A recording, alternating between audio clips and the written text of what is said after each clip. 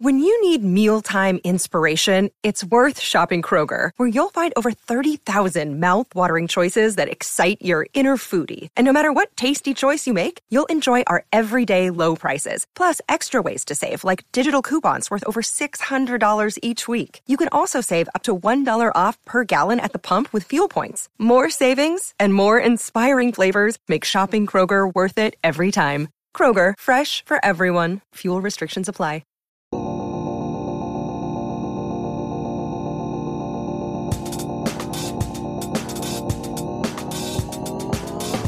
Welcome to Product Coffee, a podcast where product management leaders share stories, advice, and thoughts on all things product over a cup of coffee. Grab a cup of joe and join us to level up your product career 30 minutes at a time.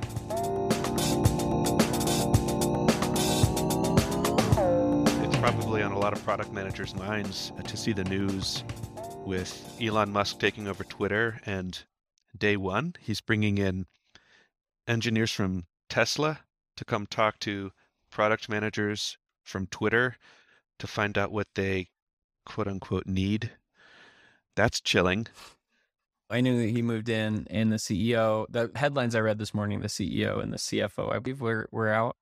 And then I didn't hear about this point. What happened there? Some of the top 4 execs are out. And I guess there is this looming question of there's a big cliff vestiture.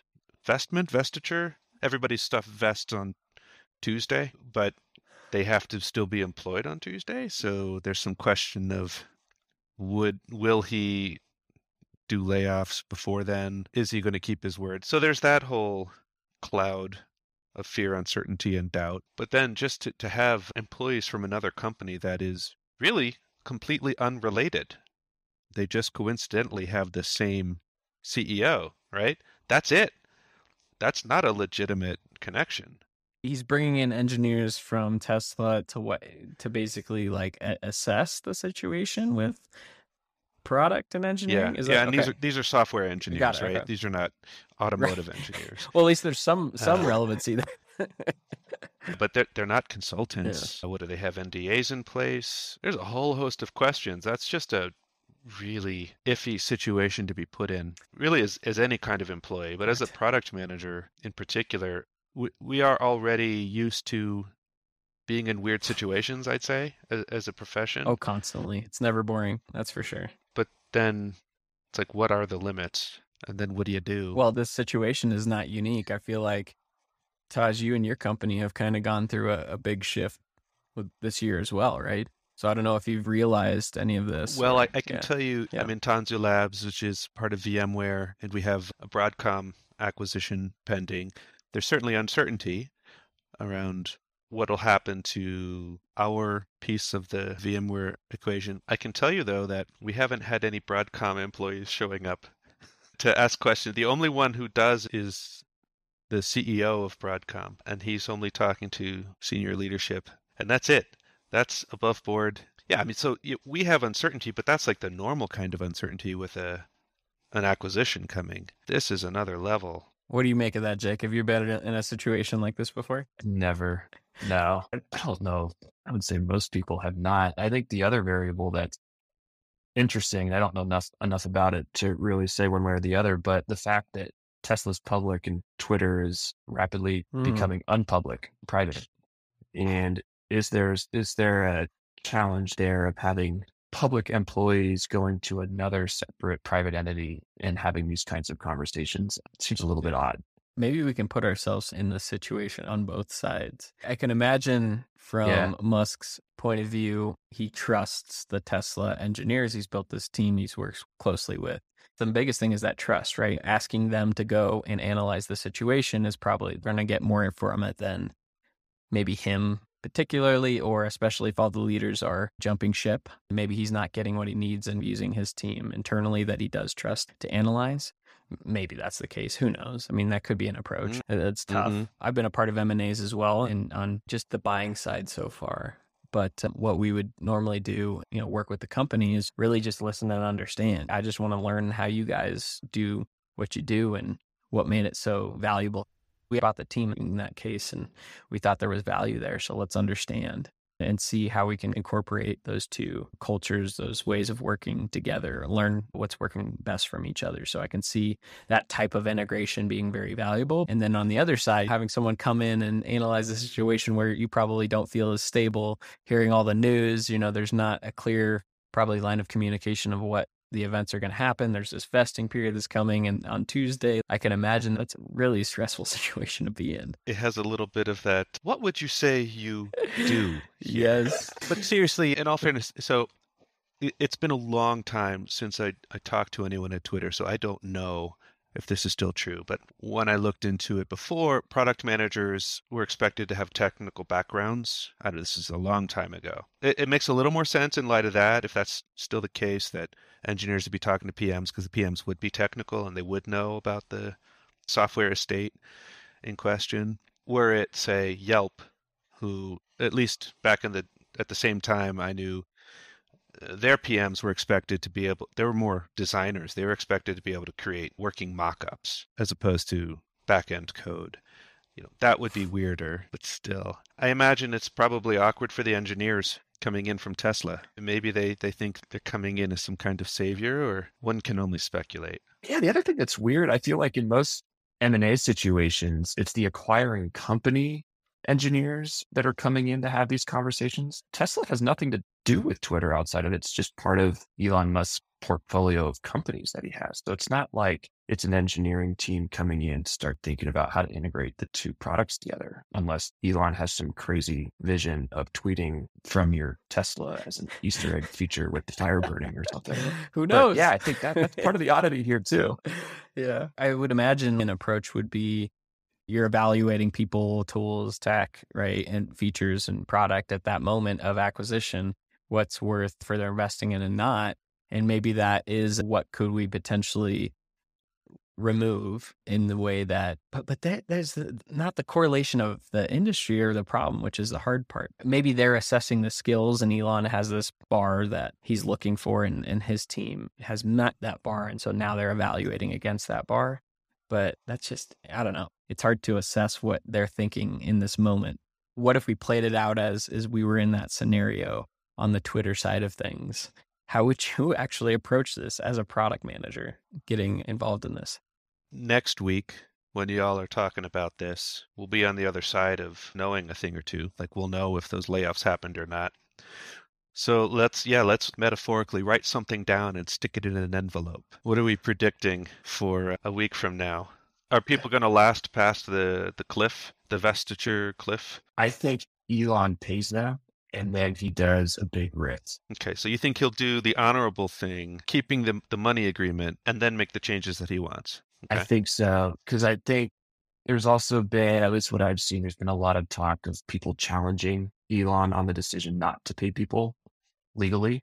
And I don't know if he would do it more out of like corporate, just good citizenship and more out of just legal pragmatism and just thinking that it's just better to just not get into a big old argument with Twitter employees over the payments and just do it and then make the changes. I don't know if it's going to be so uniform. I feel like there'll be elements where that is the case and then large swaps where it's not. He might intentionally do that but yeah, that's the thing. I don't know. I mean, has he made those kind of rash, unpopular decisions before in the past? It seems like he has. I think he has. Yeah. Buying Twitter. Yeah. So then is that a pattern, right? And is that a one-time thing? It seems that I would expect the same thing to happen, right? And so maybe there is a portion that is kept or held accountable for the agreement. And then there's some that just aren't. Yeah. It's going to be interesting. I think there's going to be a lot of hand-wringing either way. This is one of those moments where I think it's helpful for folks to remember not to confuse the quality of a decision with the quality of its outcome. People make the best decision they can given the situation they're in. How things turn out is a totally different thing. You might make the best decision there is and have a bad outcome. And that person shouldn't be judged for the decision. It's just luck. It's dumb luck at that point. And execution. Yeah. And a lot of people, I think, are going to be judging or be judged on how things turned out. There's a huge logical fallacy in that. Yeah, he could take it any number of ways. He could do nothing and just let it ride. I think if Elon is letting people go based on his assessment of the quality of their decision making, that's fair. I'm going to give the benefit of the doubt and assume that that's what's happening. But for a lot of folks down at the lower levels, it's just going to be luck.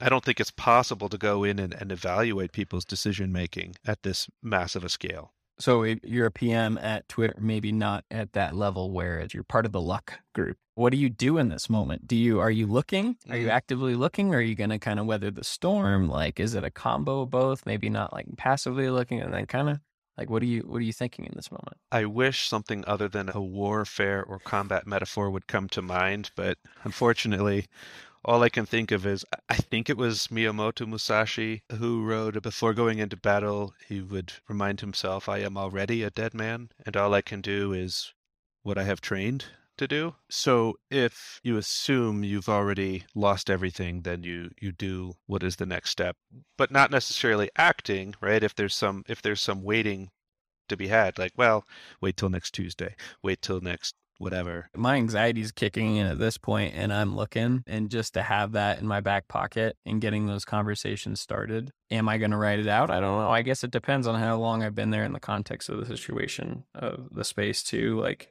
do we feel like this business line or this product strategy is going to get cut? What conviction or confidence do we have of sticking around to finding out? The interesting thing I think will happen is you might see a whole bunch of teams leave to go explore that strategy that Twitter decided to stop exploring. You might have a whole bunch of new different startups, I think, birthing from this, which can be fun. Probably a Twitter competitor or two, or maybe not competitor, but solving an adjacent problem, right? Or something that is in that space. Yeah, I certainly do love to see the products that come out of people who left a company to go build the thing that they wish they could have built at the company. You know, Zoom is WebEx 3.0, the WebEx that never was. Even if you were ever into cycling stuff, Chrome Industries, the founders left and started Mission Workshop with this idea like, this is what we would do with Chrome if we had started it over, to talk about physical product. There are so many examples of this. Whether you like that new version or not, it's always interesting. Yeah. So that part, yeah, I'm glad you brought that up. That's an exciting idea. I do want to point out, though, that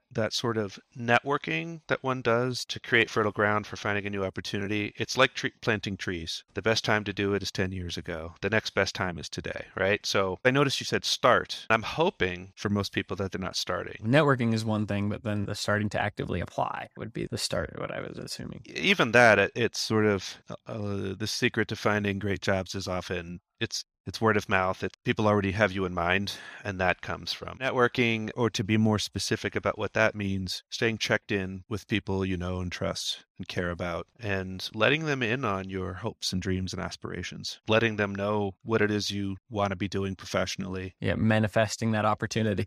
Yeah, every job offer I've had in the last 15 years has come from conversations like that, usually when my guard has been down. There's an interesting dynamic there around vulnerability.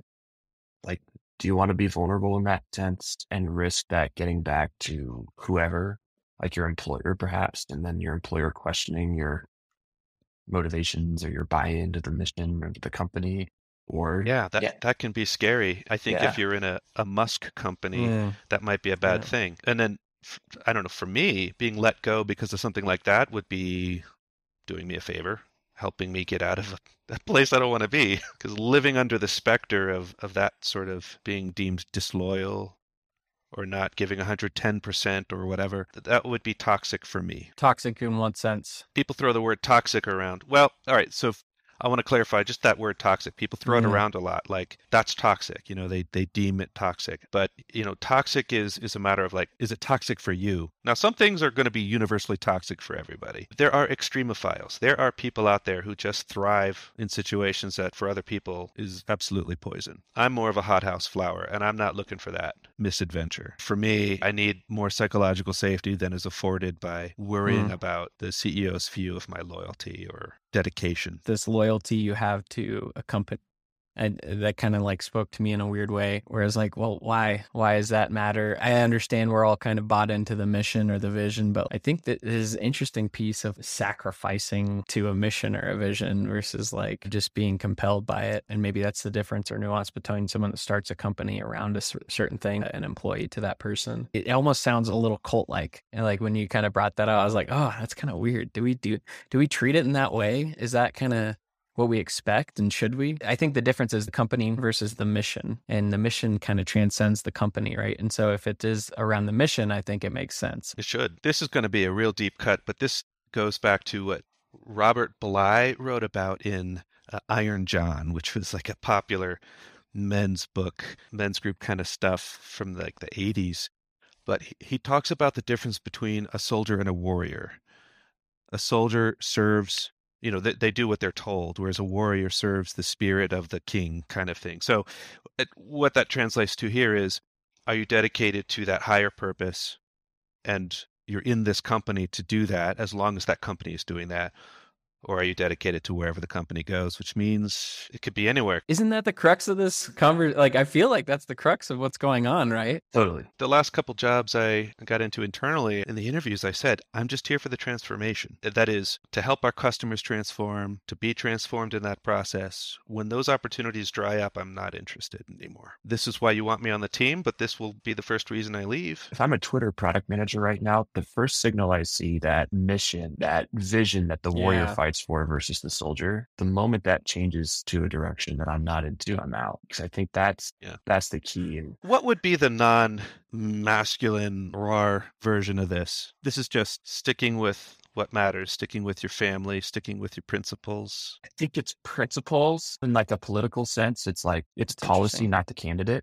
So think about, I'm loyal to the outcome versus the vehicle, not as loyal to the vehicle, but loyal to the outcome. My dad worked in federal government my whole life, and there are those employees who are there for the mandate of their department, and then there are the political appointees who come and go. So to be a 30-year employee means you're watching the politics shift to those people come and go, and some of those policies change, but that mandate doesn't change.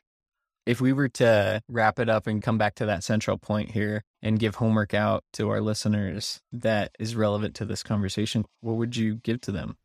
I would say, whoever you are, wherever you are, try to have a conversation with someone where you say out loud what it is that drives you professionally, what you value. Try to have one conversation and then have another. Get practice at saying that so that people would actually know it about you. If you don't say it out loud, no one will know. My head went to a similar place. I was going to suggest, check your motivation. Are you motivated by a person or an organization, or are you motivated by an idea?